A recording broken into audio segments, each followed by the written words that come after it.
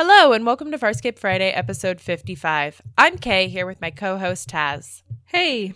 Today we'll be discussing the 11th episode of Season 3, Incubator. Let's get started.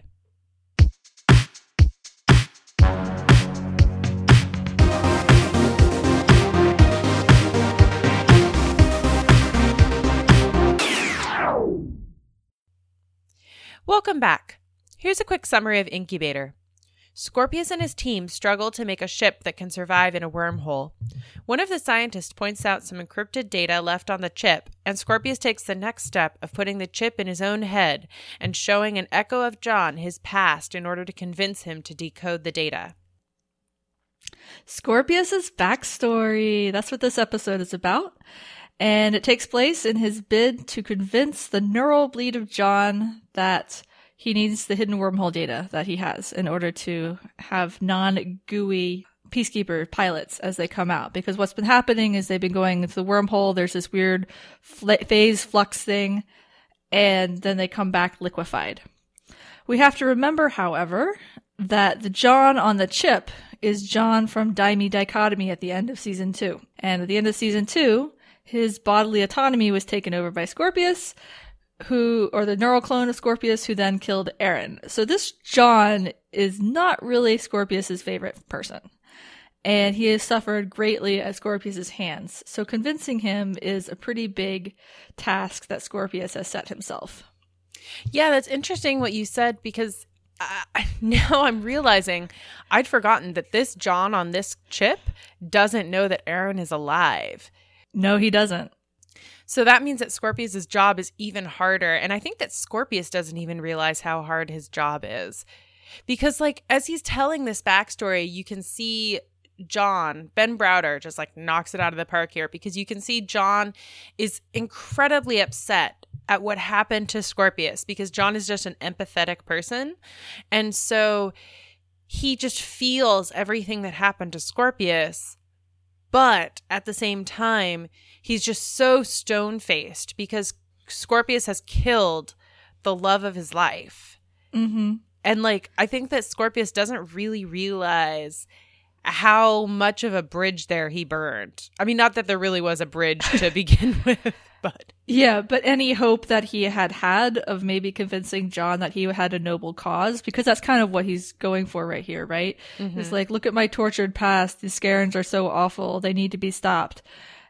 And he's trying to build some kind of empathy for himself. And John is just no. Even though he feels it, he feels the pain is terrible. He feels what Scorpio went through is terrible.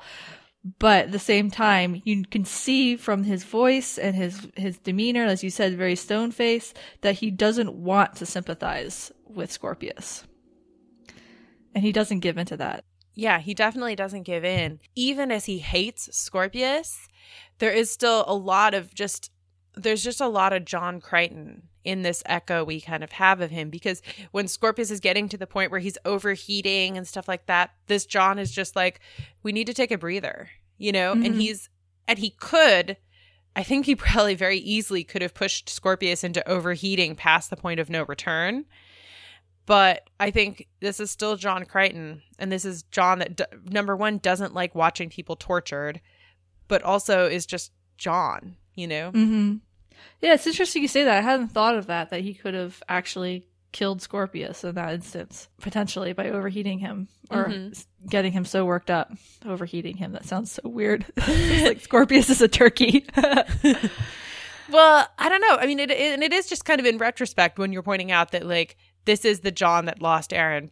But at the same time, every time that Scorpius gets to the point where the nurse is we have to pull him out, he's going to die. And John is let's take a breather. And then Scorpius gets a chance to cool down and come within normal range. So, I mean, I know that partially they did that is because you can't just randomly kill your villain. You have to have the hero kill your villain.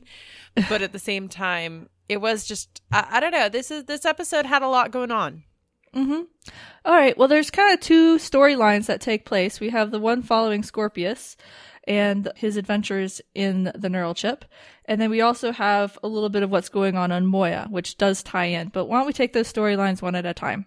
Okay, great. So the episode begins with the scientists that we met in Losing Time working again on the shielding of prowlers as they're coming in and out of wormholes. And at first, one of the scientists is incredibly insistent that they've solved the shielding problem. But when they open the prowler, the pilot's again liquefied.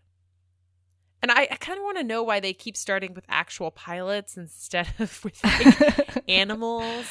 But well, isn't it because like Scorpius is like fed up and angry at people, so he says, "Go take a hike in the prowler that you say is now protected, and we'll test it out on you." Because that's what happened in Losing Time. Yeah, but I think that this isn't like a pilot that made Scorpius mad. This is just like poor some random pilot. Bracca's like, because the woman's like, "It should have worked. You know, he probably just didn't do it correctly." And Bracca's like, "Well, tell that to captains or tell that to so-and-so." And I'm like, okay. I guess from a world building point of view, it goes back to the disposability of the grunt soldiers, of the peacekeepers. Yeah. So one of the scientists, whose name is Lynn Fur, is absolutely convinced that her shielding is a way to protect the person inside the ship from the effects of the wormhole. So she actually convinces everybody that she's going to go do the next run. She volunteers, yeah. She's like so certain she's willing to put her own life on that line. Yeah, so she's going to go through the wormhole. And in the meantime, the other scientist, who is the one that became project leader, the one who kind of looks like a pig, and what's his name? Strapper. Strappa. Okay. So the other scientist, whose name is Strappa, comes to Scorpius and says, "There's still this encrypted data on the chip." And Scorpius is like, "What? Encrypted data?" And so he calls a nurse and he calls Bracca, and then he puts the chip in his head. Mm-hmm. And the landscape within the chip is very different from the landscape inside of John's head. In John's head, as we've seen, we have different costumes, we have different places from John Crichton's past. But in the chip is just like this bare area with like mist on the floor, and all it is Scorpius and John Crichton on like think of an empty soundstage, right? Mm-hmm. Kind of atmospheric. And John tries to walk away when he sees that Scorpius has arrived, except when he walks one way, he just loops around and ends up arriving on the other side. So there's no out for John in this area. And so he's basically a captive audience for Scorpius to say, "So I'm going to show you my life history so you understand what is at stake here." Mm-hmm. Yeah, and it's interesting the way he frames it, because this is the John that's super angry. John is like, "Well, you can't force me to do this. Like, there's no way you can force me to do this. I'm non-corporeal. You know, I don't have a body. You can't do anything to me." And Scorpius is like, "Okay, I can't force you, but maybe I can convince you." You know? And this is like, what's so interesting about this is that's such a John Crichton line. You know, it reminds me back of the episode with the Plakovians. Mm-hmm. The Ugly Truth. The Ugly Truth, where it's like, okay, you know, I'm just going to talk to you and I'm going to convince you, you know? Yeah. Well, it's also very characteristic of Scorpius, too. You know, it's not just an echo of John. I mean, it is an echo of John, but it's not just that, because Scorpius, as we've mentioned several times, is like the silver-tongued peacekeeper leader. Mm-hmm. Like, he convinces different soldiers to turn on Crais. He can, you know, he talks his way into command of Crais' carrier, basically. He has his own task force to look into wormholes as a hybrid. You know, it's like he has been able to talk himself into many, many different situations and not just use the brute force that he does use when he has it at his disposal. Mm-hmm. But it's also very characteristic of Scorpius. Yeah, that's a good point. I also want to point out a motif that we're going to see throughout this episode, which is right as he is going in and he actually puts the chip in his cooling rod case because Farscape magic, apparently, whatever. And then as he's going under, we pan to see a bird of paradise flower. This is a earth plant, or it looks identical to an earth plant at least. And just keep that in mind. And I'm just going to drop that there. Okay. Sounds good. So we get the introduction to Scorpius's backstory. And remember, since he's in the neural chip, it's a full body sensory experience. And Scorpius is like, my first memory is the first 12 hours of my life is one of pain. The first 12 years. 12 years of his life, sorry. And so Scorpius shows John his first memory, and it's the first 12 years of his life are just pure pain because he was basically in this one room on this cell. It's too hot. He has heat delirium because he's sedation, and he has one person who comes in who's a Scaran, who is the person who A, takes care of him, and B, tortures him and tells him things like, you have to be strong, sit up. You didn't sit up fast enough, so she pushes him down. And so it's this constant torture that he's lived through during his formative years. And it's kind of brutal to watch. Like, it totally is something that's pretty horrible. And you're like, no child, not even Scorpius, should have had to live through any of this. But it is what started him on his path. Mm-hmm. And part of his indoctrination and education is the Scaran woman, scientist, leader. I don't think I remember her name. Her name is Tauza. Tauza, that's right. So Tauza, we see, teaches him about Scarans and Sebaceans and why Sebaceans are inferior. And she tells him that, a Sebacean man raped a Scaran woman and that's what you were the product of. So basically all this propaganda about the Peacekeepers and Sebaceans meant to make Scorpius feel terrible about his Sebacean half. Mm-hmm. She wants him to identify as Scaran. She wants him to be strong like a Scaran. She's pushing the Scaran's worldview onto him. Mm-hmm. And that's where we start with him. Yeah. And it is interesting to see Scorpius in these moments because first of all, he doesn't have his black BDSM outfit, which kind of, as an audience, is not only how you identify him as a villain, because I'm sorry, but all black, all black leather, you're kind of like, okay, automatic visualization of evil. But at the same time, it is a protection.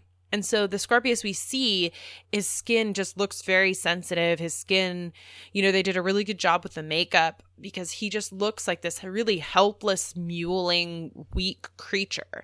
And that's not the Scorpius that we've come to know. So in a lot of ways, I think even though John's reaction is kind of like, I don't really want to see this. This is horrible. And then also at the same time kind of being like, it's horrible, but it changes nothing in his opinion of Scorpius. As an audience, you're like, it is hard to watch even a character you dislike being so viciously treated as a child. Mm-hmm. Yeah, he's definitely appears and is dressed as a victim of this situation and not as someone in control at all. But because it's Scorpius, he is, of course, very smart, and he realizes a couple things over the course of his years. One is that his hybrid nature gives him this ability to see energy signatures. So I don't know if you remember way back in The Hidden Memory, when he captures John on the Gamic base back in the end of season 1. He can tell that John is not Sebacean just by looking at him. And that's, I think, tied into his ability to see different energy signatures, which means he can also see people lying to him. Mm-hmm. And so he realizes that Tauza has been lying to him about his heritage and about a lot of things about the Peacekeepers and Sebaceans. And so he bides his time, and I'm going to play a little clip here that talks about what happens next. Tauza lied about the Peacekeepers. I'll have to take your word for that. No, she lied.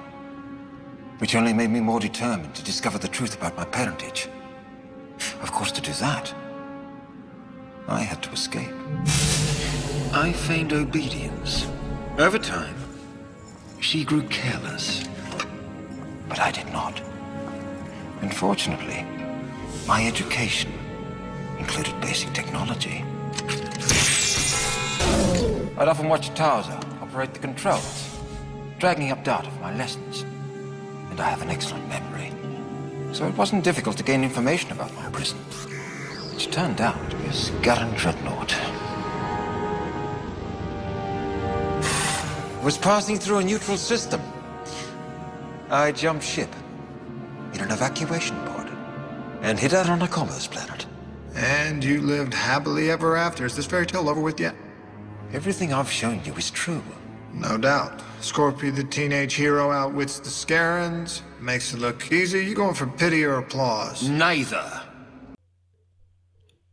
So, that is the great escape of Scorpius from the Scaran Dreadnought. So Scaran Dreadnoughts are the Scaran's giant ships, and what I love about this little bit is like when you hear John's sarcasm about little fairy tale and the teenage wonder kid who escapes single-handedly and makes it look easy, it really does point out that Scorpius is a hero of his own story. And yes, it might all be true, but it is a little bit like, oh, I was starving and tortured and I still was able to get out and become, a great hero. I don't know. I just like that little contrast of pointing out that he's kind of like the center of a young adult novel, but playing it straight. Like, yeah, this is what happened to me, and I am smart enough and competent enough, even at a young age, to take what I had learned and apply it to getting out of the cell and figuring out where I was. Yeah, that's actually a really good point. I like that phrasing of he's the hero of his own story. John's sarcasm here is really pointing at the fact that, okay, so you escaped from a really bad situation, but my first interaction with you is you doing exactly the same thing to me, is you torturing me and, you being cruel to me. So, it is interesting to kind of like look at this from John's perspective, because here's Scorpius is, and he's like, ooh, if I reveal my tragic backstory, then soft-hearted earthling John Crichton is sure to give in, and John is kind of like, you're literally the one that took away from me the ability to do that. You're the one, like, I think John's not descent really into darkness, but his hardening is due so much to Scorpius that I think that if Scorpius had told this to season 1 John, or even the John in the hidden Nerve and the Hidden Memory, Scorpius tells this story to John in Nerve and the Hidden Memory, and John is like, okay, sure, here's the information. That sounds awful. Take it. But John has had so much time to grow from being tortured that he's just kind of like, end. You lived happily ever after. Yeah. I like that point that early season 1 John, or even Hidden Memory John, would have been much more open to this kind of convincing and this kind of persuasion. Getting back to Scorpius' own story, though, I also find it interesting that he's driven by figuring out who his parents are. It's a very classic orphan storyline, figuring out who your parents are, where you came from. And I don't know, I just like it. Again, it's also a very young adult kind of storyline. Yeah. I don't really have anything profound to say about it other than, figuring out who you are from where you came from. His whole kind of life has been about his parentage, though, because the Scaran, she constantly drills it into him. Why are you weak? Because you're, and he has to answer, because I'm Sebastian. And, she's like, and why are you Sebastian? Because a Sebastian raped my mother, and it's just this kind of like really visceral thing. And I think one of the things that we're not really addressing, but that this episode doesn't really address is this kind of rape and violation and forced birthing, which is a little more complicated, I think, than the episode kind of makes it, because forced rape in the course of is often a war crime. And this episode just kind of constantly inverts and reverts it, and I think in a kind of awkward way, because initially we're supposed to believe that Scorpius's mother was Scaran and his father was a Sebastian who raped her. Then we find out that it was actually Scaran who raped a Sebastian woman, and it's just kind of, I don't really know where I'm going with this, but I just do know that, like, when I'm thinking about it after the fact, it is kind of an awkward thing that it deals with, Well, it's a very awkward thing, and I think part of the struggle is this is a TV show written in the late 90s, early aughts. It's done as a very classically written rape trope, right? You have a woman, a Sebastian woman, who's not just raped, she is a prisoner and raped for science. Like, she is a science experiment. Scorpius is a science experiment. 90 other Sebastian women were forcibly impregnated, and they had offspring that didn't survive. Scorpius is the one that survived, right? You said war crimes, and that's absolutely true, because we have two basically enemy combatants trying to go after each other, and this Sebastian woman, Scorpius's mother, is caught in the middle as a prisoner who is then forced to carry to term a child, that was forced upon her. And I think the vocabulary of how we think about rape, maybe it hasn't changed, but maybe I'm just more aware of it, or, you know, it is one of those really tricky things. Yeah, and I think that you're right about maybe the vocabulary having changed, because I think that when Tauza is initially talking about it, she's like, a Sabatian man raped a Scaran woman, and so then the violation is upon the Scarans. It's like this, the rape is upon the Scarans, so the Sabatians are like the aggressor. And then it's like we find out like, oh no, from the Sabatian side, it's like a Scaran raped a Sabatian. I think my discomfort is that in this episode, women's bodies are kind of being used as like this signal for Scorpius's own violation. Somehow it's kind of like, I don't know. It's just, I think that the weird inversion just kind of made me uncomfortable, because on the one hand, you understand that like Tauza is kind of like, okay, so if it was a Scaran that was raped, then he'll be more on our side because clearly Sabatians are evil. But I'm like, you're literally being like super evil to him and torturing him nonstop. Like, I don't understand the purpose of, number one, like doing this whole rape fiction to begin with, and not just saying, we created you because you're supposed to be stronger. Do you know what I mean? Like treating it that way instead of, I don't know. It was just an interesting narrative choice. And I think you're right that if it had been written today, maybe the language around the use of rape as kind of a plot device has definitely changed. Yeah, that's not to say that they would have done it better today, because television today hasn't actually progressed that much. But I think as an audience, the way we react to it has changed. Yeah. So, yeah, I understand your discomfort. I guess maybe the other part of it is it feels simplistic. Yes. Like it feels like it's very flattened and simplistic. So the way that Scorpius finds out about this inversion, that it was the Scarans who raped his mother, is he ends up after the Commerce Planet and a trip to the Diagnosion, because he shows up at the Peacekeepers, turns himself over in his prototype of his heat regulating suit.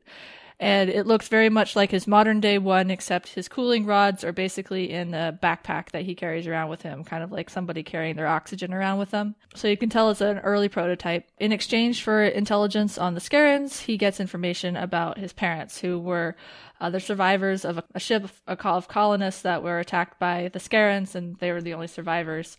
And his father was left dead and his mother survived. And so that's how he learns about what happened. Well, like his mother's husband was left dead because his father is still a Scaran, which we kind of see like the rape on screen, but like not really. And I'm kind of like, I don't think that was necessary. Well, we see her tied up, and that's why I'm saying it's a science experiment rather than just random soldier raping a random Sabatian, right? Yeah. Like she is clearly she's in this metal cage kind of contraption, not cage, but like her arms are tied down, her neck is tied down. We don't see her lower half. We don't see the actual rape on screen because it's Sci-Fi Channel, PG, whatever. But it's very clearly implied that that's what's going on. Yeah. So Scorpius goes to find his mother, whose name is Relani Jima Delos. And I'm like, cool, thank you for giving her a name. That was awesome. Actually, no, I mean, I'm not even being a little bit sarcastic here. I'm being very serious that, like, at least that moves her from being just literally a set piece to, like, having a name. So he goes to see the pod where his mother landed on the planet with her husband, and as he's walking up to it, again we see another bird of paradise flower, and he goes inside and is captured again by Tauza. Right. The pod was kind of left as a trap for him, and so he's taken back and tortured once again. And this one's a little bit more, it is as brutal as the earlier ones, but I don't know, there's something about seeing Scorpius, who has regained or gained some autonomy, and he has his, he's found a way to cope with the contrast between his Scaran heat-loving side and his Sabatian heat-hating side. And she, like, pulls the cord off of his cooling pack, and it just feels like kicking someone out of their wheelchair. Like, he is disabled functionally, by his nature. And it's just, I don't know, I had a kind of a kick in the gut kind of moment when that happened. And then she's turning on the heat lamps on him and torturing him again and, wanting to punish him for leaving and all that good stuff that goes along with torture. And this is where we kind of go back to the interaction between John and Scorpius, and also with the nurse and Braca, who are in real life standing next to Scorpius's bed monitoring him. And I wanted to play this little clip that kind of captures all of that, so it's going to be a little muddled, sorry about that, but really kind of gets at Scorpius and especially at Braca's relationship with him.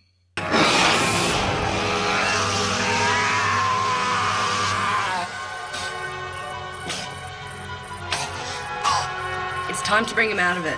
No. The readings are now critical. What he's trying to achieve is even more critical. He'll survive.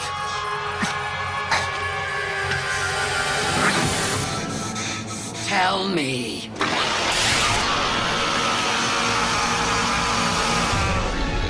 All right, enough already. Scorp, take 5. Apologies, John, apologies. Always easy to get lost in one's memories.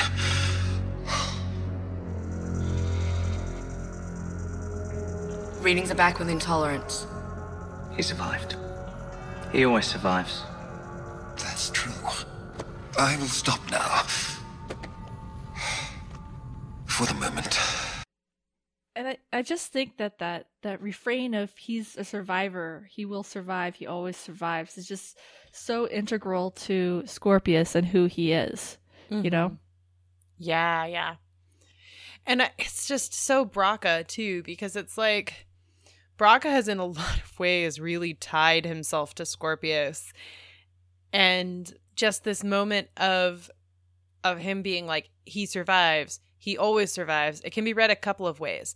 Either Braca is just at that point where he believes Scorpius is essentially unharmable, you know, and that Scorpius will survive anything. And so it's okay for Braca to tie his ship to Scorpius because Scorpius is invulnerable. Or it's also a man who is with somebody who he doesn't know how to get away from. And he's kind of at the point where he's like, he survives, he always survives because there's no way for Braca really to escape. Yeah. Well, I think it's also interesting because he's also framing it as the information that Scorpius is going after is so important to the project that we have to let him follow through on it, and we can't break him from that mission that he has. So it's very much Scorpius has this mission, I'm going to support him in this mission no matter what the cost because he is strong enough to take it. That might be a third interpretation you could take from it.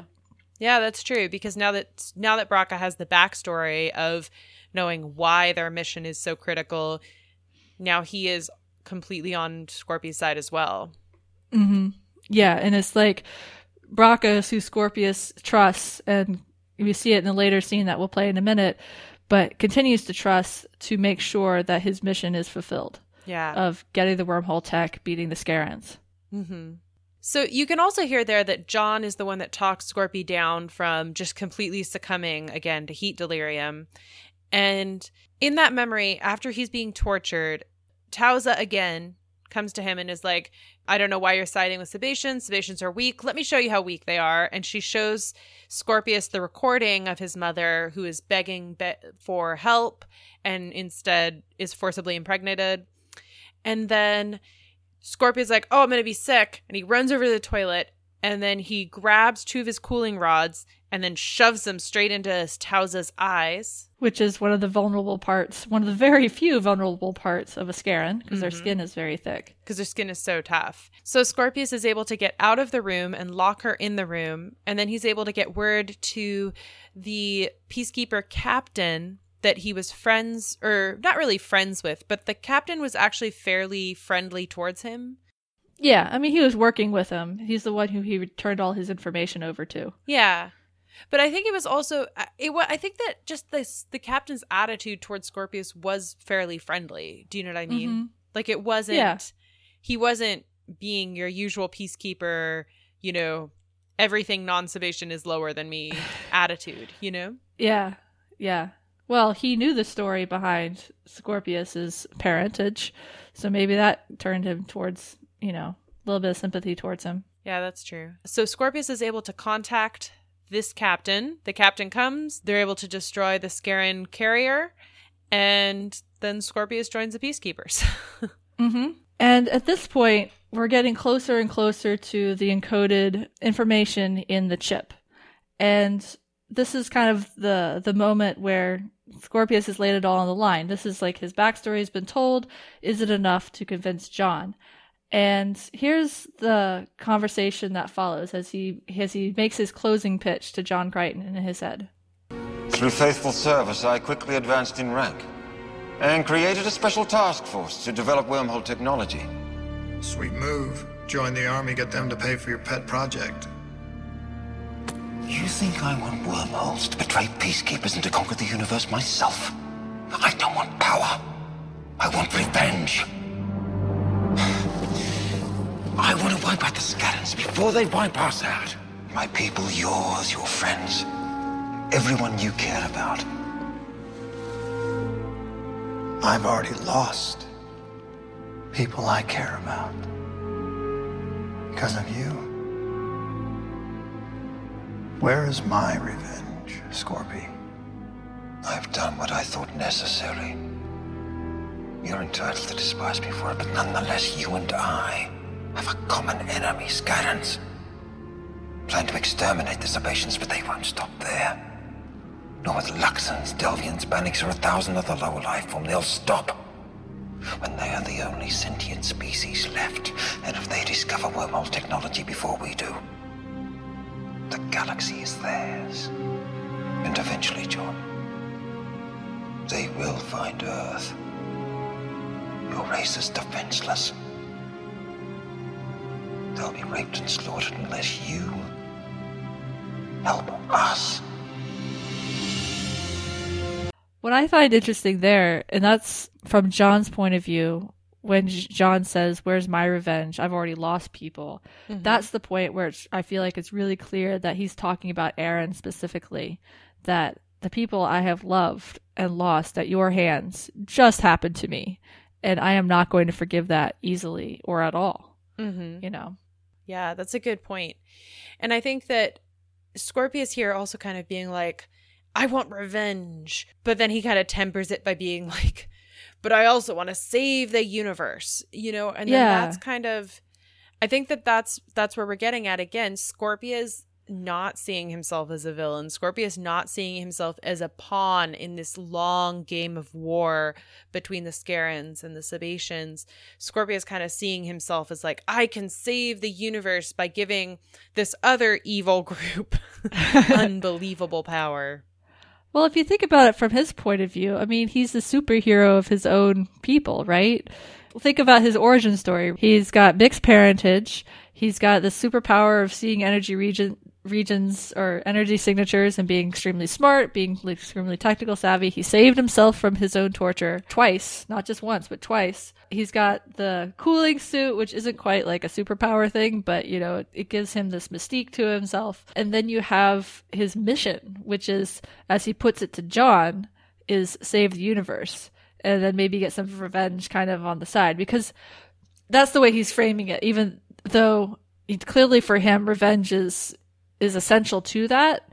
But for John, he's coding it in, your friends and family are going to die. We can save them, you know, trying to really make it personal for John Crichton so that he's like, okay, yeah, despite all the things you've done to me, I really want to save my planet. I really want to save all the people I love.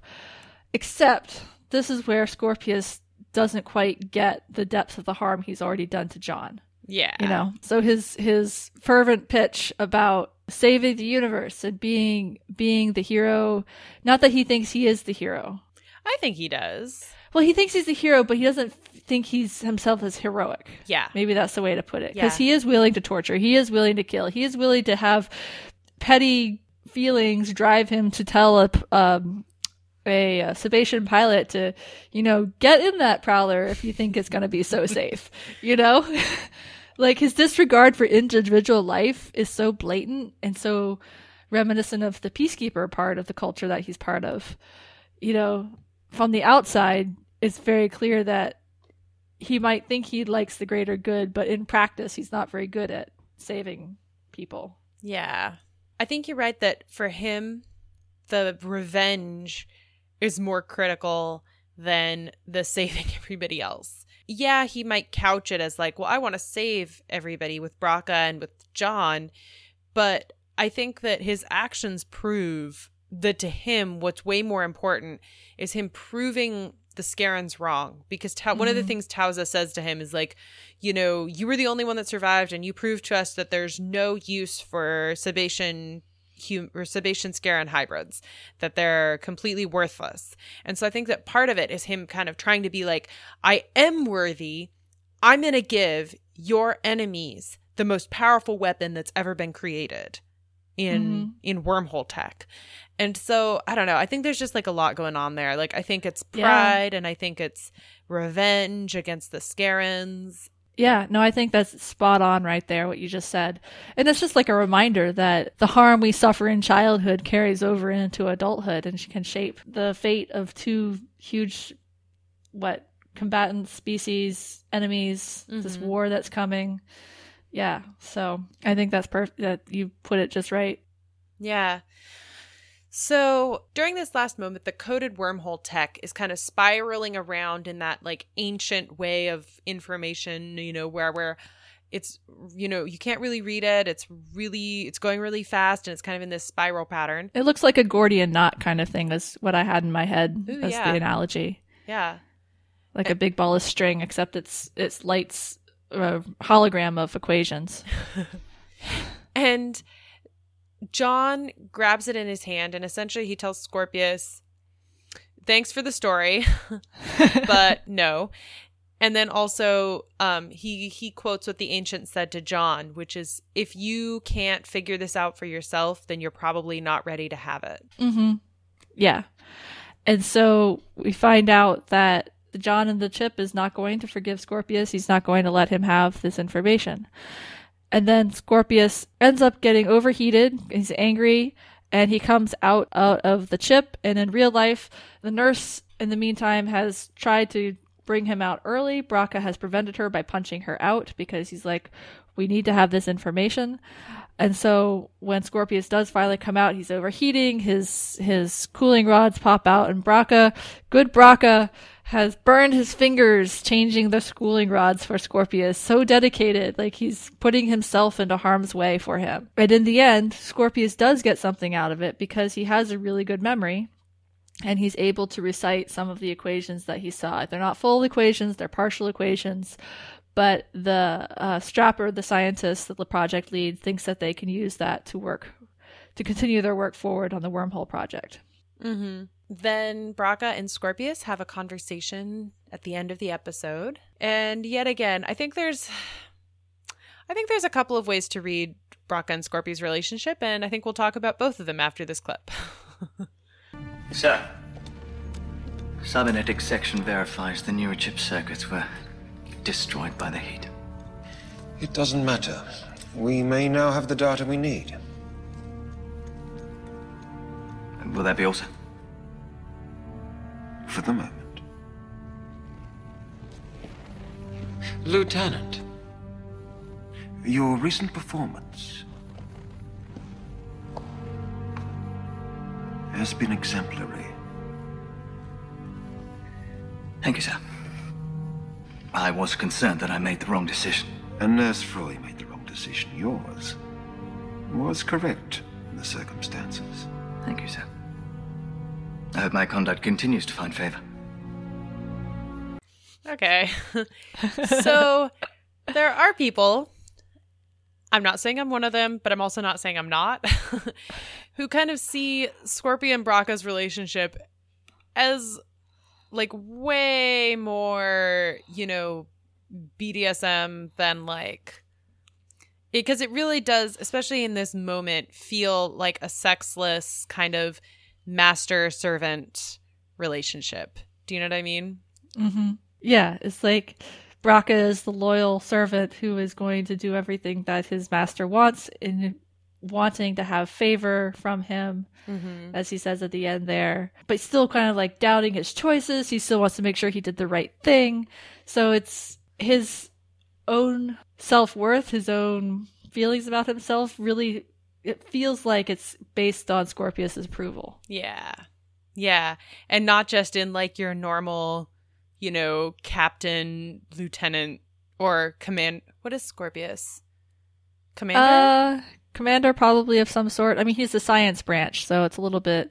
He's not like captain of the command carrier, but he had a command carrier for a little while because he stole graces or was gifted graces. Yeah. We'll have to actually look up his actual ranking. But so it isn't...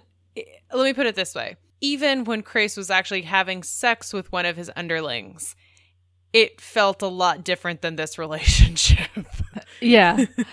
Yeah. This definitely... And I'm not saying I'm against it, because I find their relationship to be one of the more interesting relationships going on the series. But still, there is something really kinky about the way that Braca says, I hope I continue to find favor. But I think that's one of the things that makes it so great, right? Because it is a non-traditional relationship that you actually have showcased, or at least hinted at, or able to be read into on the show. And I think that's one of the strengths of Farscape as a show, is it has this diversity of relationships across characters. And even if they aren't actually sleeping with each other, you still have that power dynamic, I guess, because that's a lot of what some of the BDSM sex play is about the power dynamics. And you clearly have that going on between Scorpius and Braca, who is his most loyal lieutenant. Mm-hmm. Yeah. Yeah, that's a good way of putting it. It's just the diversity of relationships. Because we've already talked about how Farscape really does sci-fi different, I think, than a lot of sci-fi we've seen in recent years. Like, I'm thinking of, like, Firefly and Battlestar Galactica, where, like, the sci-fi was more, like, gritty and, like, human-centric. What is interesting here is that we do get, like, a diversity of different species just in terms of their creature shop, and we get a diversity of different cultures. And then here again, a diversity of different relationships. We get to see different kinds of ways of being. Yeah. And I think Killjoys and Dark Matter are the two most recent, and The Expanse, I guess, are the three most recent new sci-fi shows. I haven't watched all of them yet, but even those are very human-centric. The Expanse is obviously set in our own solar system. Killjoys is set with human populations, and so is Dark Matter. So it still centers the human experience. And even though you do have a somewhat diverse set of relationships that are coming out, what I love about Farscape is the alienness of some of the ones we get to see, of the aliens themselves. Yeah, I hear what you're saying. It's just different. And, like, we like all of these shows. Like, we name drop them because we have watched all of them. Yeah. But at the same time, Farscape just feels different. It has, like, a different flavor.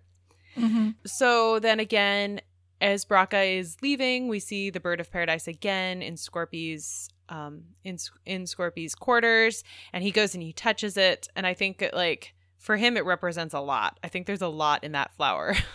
Yeah. And it is kind of like his quarters are very spare. And so it feels like this is like the one memento that he's taken and that he has kept with him, is like this flower from his parents' basically grave, the grave of his Sebastian half. I don't know how that comes out. Yeah. Really, it's about remembering his mother and where he came from.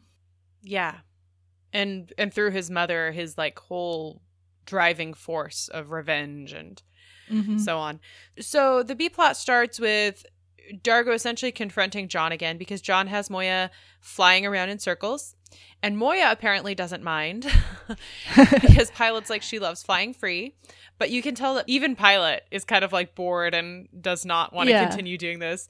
And then Dargo comes up and he's like, if you don't give Chiana and Jewel a chance to go on land, they're going to kill each other and then I'm going to kill you. Yeah. So the B plot is John searching for wormholes and just kind of this little bit of a fallout from Linfer, the pilot, who shows up. She finds Moya, she finds them, she's searching for them.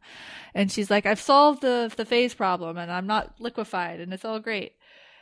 But really it's kind of this domestic scene of like John being obsessed with wormholes, everyone else going stir crazy from cabin fever.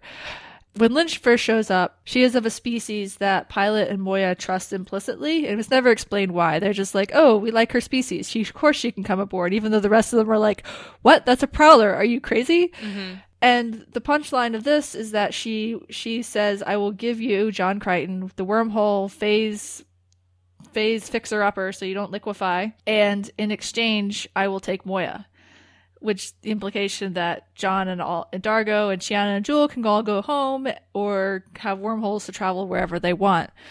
And I want to play the next scene where the crew is talking about this. Talking might be generous because it kind of embodies just the dynamic that's been going on with them from the cabin fever and the frustration with just being bored, being trapped, and all of that playing out. I hate to break it to you guys, but Moya and Pilot are for it. Sounds more like they aren't against it. That's not the same thing. You're actually considering handing Moya over to a stranger? A stranger who works with Scorpius. She ditched Scorpius. Well, claims she did. I believe that part. There you go. It's this deep space explorer Dren I don't believe. I think she just wants Moya so she can put some starbursts in between her and Scorpius. Even if we were to agree, Which we don't. what happens to us? With wormhole tech, we can drop you anywhere you want to go. Home, if you want. That's if you can get it to work. We're gonna test it first, and until it works, all Lynn forgets is a guest room. Oh, just what we need. Another guest. Didn't you come on board as a guest? That's the point. We're all guests here, and if Moya wants to go with Can them... you stop pretending this is anything other than your idea? This is exactly the attitude that got Zan killed. That's low. Too bad. Dargo, Leave him alone. leave me alone. Terrific. This is what we're arguing about, the chance to stay cooped up together? You know, if I was Moya, I wouldn't want us here. Ouch. Yeah, so you could just hear the bickering, and no one wants to agree with anyone else, and, Dargo, jumps on John about Zan, because, the wormhole stuff is exactly what got Zan killed. And I love Chiana's little, oh, great, when John says he can go home. Because, of course, she doesn't want to go home. She ran away from her planet, right? And, they're all guests on Moya. And then, I don't know, it's just this tension of people who have been stuck together too long without anything to do. Mm-hmm. Yeah. Yeah, I think that this episode really does feel like a continuation of losing time. And the fact that we've had 2 episodes now that literally start with Dargo being like, we need to stop. We need to go for a planet break. It really does feel like John is becoming increasingly consumed with the wormhole thing. Do you think it's fair, though, calling out Zan in this moment? I'm of the opinion that the whole situation with Zan was not fully John's fault. He didn't mean to run into the Pathfinders. That was a bad accident that happened. He was not actively having them stay. He was just saying, let's get readings while we're here, while we continue on, right? Mm-hmm. So I don't know. I'm also very defensive of John in this situation, but I think it's Dargo being frustrated with John's obsession with the wormholes, and it's we're sitting out here for 15 days. And there's an earlier scene, the one you mentioned, where Dargo's like, go get some sleep. And John's like, okay, I'll go get some sleep. Pilot, wake me up if you see anything. And Dargo, after John leaves, says, Pilot, don't wake him up for 12 hours. He hasn't been sleeping. They're all short-tempered. Chiana and Jewel don't get along. They're fighting. Dargo has probably been playing police person with them. Yeah. It's just a very tense situation. It feels like they haven't had anything to do. They haven't had any adventures. They haven't had any week-to-week activity. The Monster of the Week episodes, that's usually how we see them, but it actually feels like we're seeing them in the downtime between that. Mm-hmm. You know what I mean? Yeah. This is what builds up between them visiting a planet and getting into trouble. Yeah. Yeah. I think that the weird thing is this doesn't even feel, though, much different from other episodes we've seen them bickering in. Crackers Don't Matter, or the beginning of Crackers Don't Matter. Not obviously this is very different from the ending of Crackers Don't Matter. But, episodes like that where it's just kind of people that you've been living with for a really long time and you're kind of bickering with, And I think the difference maybe between the Moya crew and real roommates is, number one, none of them chose to be here. This was not really a choice for any of them. And yet they're all stuck here. They don't have that option of going to a friend's house for a night. They don't have an option of a hotel. They don't even have the option of talking to anybody else. There is no one else to talk to. It is just the 6 of them if you count Moya and Pilot. It is a really, really small place. And it's even with Moya being as big as she is, that big, you know? Yeah. I think what is underdeveloped here is the fact that I think Pilot and Moya do want to do deep space exploration. That for them, this whole searching for wormholes and planet hopping, they like doing it because they like their crew, but it also isn't really their jam, you know? Well, it's one thing when Linfer makes her offer to Pilot is, you know, let's go into the deep space away from all the populated planets. And Pilot says that's a dream of ours. So she's like offering them the opportunity of a lifetime to go to Venezuela and study the canopy of the forest, or, you know, whatever, you know, it's like scientific research or dream travel vacation or that kind of thing, where it's like they never thought they would get it. They were prisoners of the peacekeepers for a long time, but they had this dream. And that's kind of what's on offer for the two of them. Yeah. So what ends up happening is it turns out that all the Linfer's shielding did was delay the problem. So Jewel brings her food, and she's like, well, we're still talking about your offer, although we're not really talking, we're just arguing.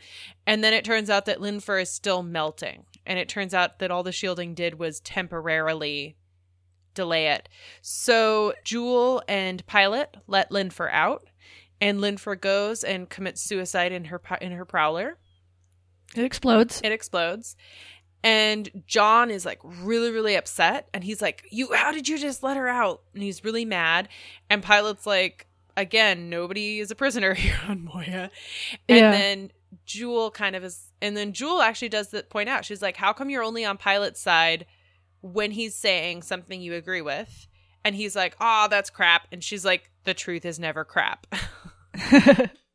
So what do you make of that statement? Because I was thinking about it, and it's like, is it true that John only agrees with Pilot when they're on the same side, or supports him in his decisions, or I don't know, or is it something like a recent development, or what? Because I was trying to kind of parse that, and I'm not sure how to take it entirely.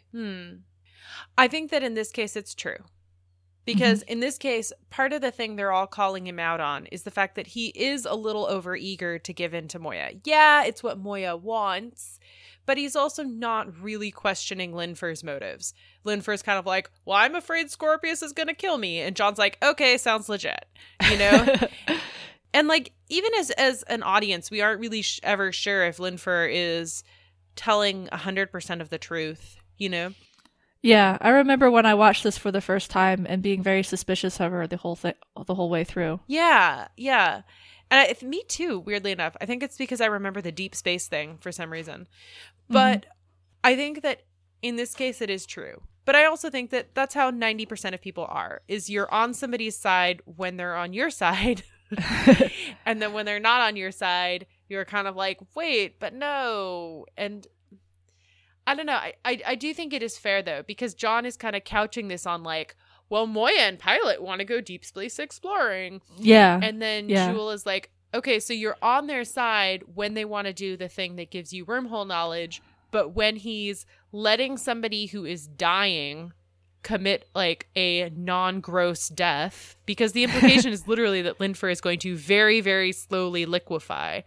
Right. You know? Right. And it makes sense that she would want to go out and commit suicide in an explosion rather than live through that until her organ failure happens. Yeah, exactly. You know?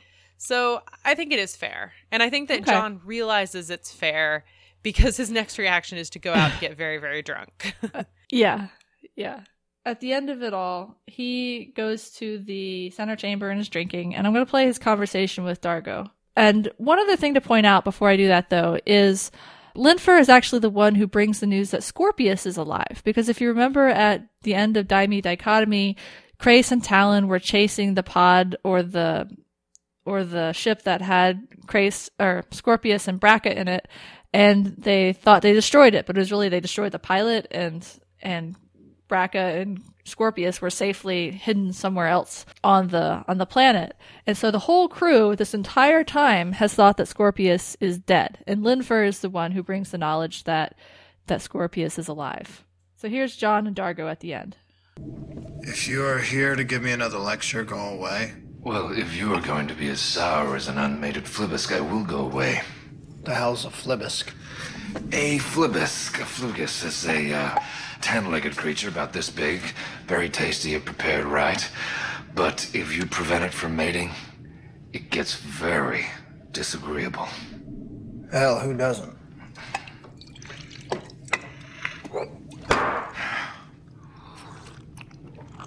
You ever think we've been on this boat way too long? Constantly. But so far, all the other alternatives have been worse. Well, here's to that changing. You know, Scorpius still out there. He's working on the wormhole tech, and he's a lot further along than I am. He hasn't found it yet. And Linfer was wrong. But Linfer found us. And if she can, Scorpio can. It just sounds so ominous at the end there, where Scorpius could find us if she found us. They thought they were safe from him, that he was dead, but no, he has come back like a bad penny and is now menacing them again. And now with the wormhole tech even that much closer to being where it was at the end of season 2. Yeah. Yeah. And Dargo's comment about every other option being worse, I think it kind of gets at my whole thing earlier about roommates, where they're all here, yeah, because they're a found family, you know? And I think that if it had come down and they were like, oh, the wormhole tech works, there still would have been a whole discussion about we're not giving up Moya because this is our family kind of thing. But at the same time, they are all still there because they don't have other options, you know? Right. And I do like this moment between Dargo and John. Like, they've been fighting all episode. They've been bickering at each other. And here they are kind of letting it go, even though John says, don't lecture me. Dargo calling him out on being acting like a unmated flisbisk.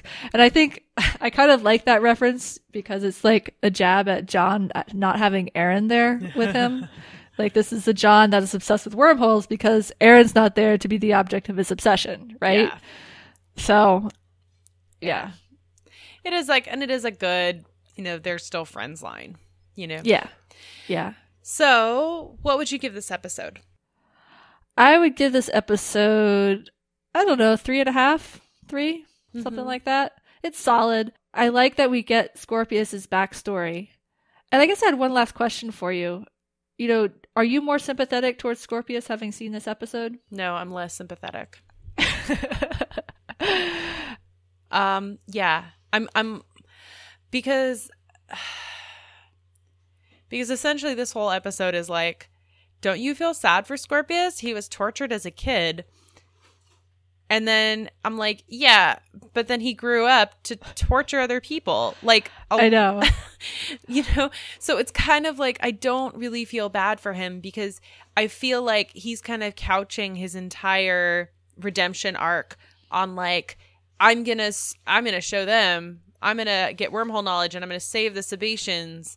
And I'm like, but at what cost? Yeah. Because he isn't like, I'm going to save the Sebaceans by, I don't know, becoming a great military strategist and using peacekeeper soldiers who've signed up for this to wipe out the Scarens. He's like, I'm going to do this by being evil, cutting up people's brains, torturing people, killing Sebaceans. And I don't know. It just, I know what you mean. I guess saying feeling like I feel less sympathy for him isn't necessarily true. I think I just feel neutral about him. You know what I mean? Yeah. I'm like, interesting backstory. You know what it is? This is the Brooklyn Nine-Nine quote of cool story, bro, still murder. Yeah. Yeah. That's kind of how I feel about it too, because it's like the serial killer thing also. Like, I watch a ton of Criminal Minds, but it's like people had tragic backstories in all of those episodes and they went on to kill lots of people kind of thing. And it's like the actions that you take now are still your responsibility. And even though you are shaped by your childhood, and yeah, that sucks, that doesn't negate the responsibility you have to not do those things again to other people. Yeah, exactly. So, yeah. So what would you give this episode? Yeah, I'd say like a 3, maybe like a 3.5 if I was feeling generous. I think that it is not by any stretch of the imagination a bad episode. But I also think that like the B plot wasn't that good. The B plot was just kind of there. And like I said, you know, it was kind of like cool story. But I don't Still think, murder. Yeah. Still murder. Doesn't really change my opinion of Scorpius that much. So yeah. I do like that we get more about him because he is such a central character to the show, and understanding where he's coming from, I think, does add a little bit of depth to him. Yeah. And I think, okay, this is what I was actually thinking about right now, is I think finding out what he did in between escaping and coming in contact with the command carrier, I think that would have been a really good story, you know? Because I think that this was the other thing, is like 90% of this episode is watching a Scaran torture Scorpius, or at least it feels like it is. You're not wrong. You know, and so maybe I'm a little bit like John Crichton, where I'm like, okay, this is awful. What else? You know? Yeah. Wardrobe watch, we see Scorpius without his suit. It's kind of gross.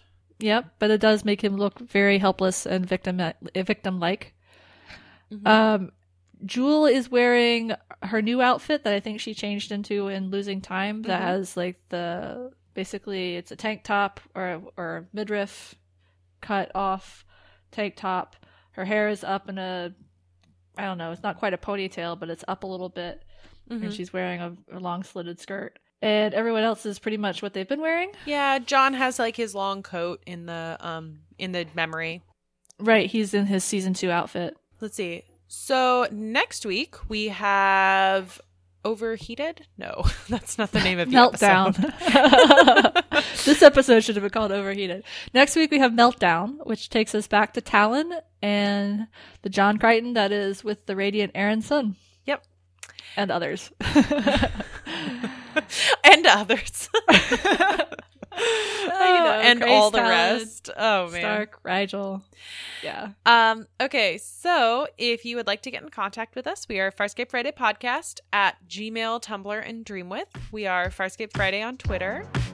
And we will see you next week. Bye-bye.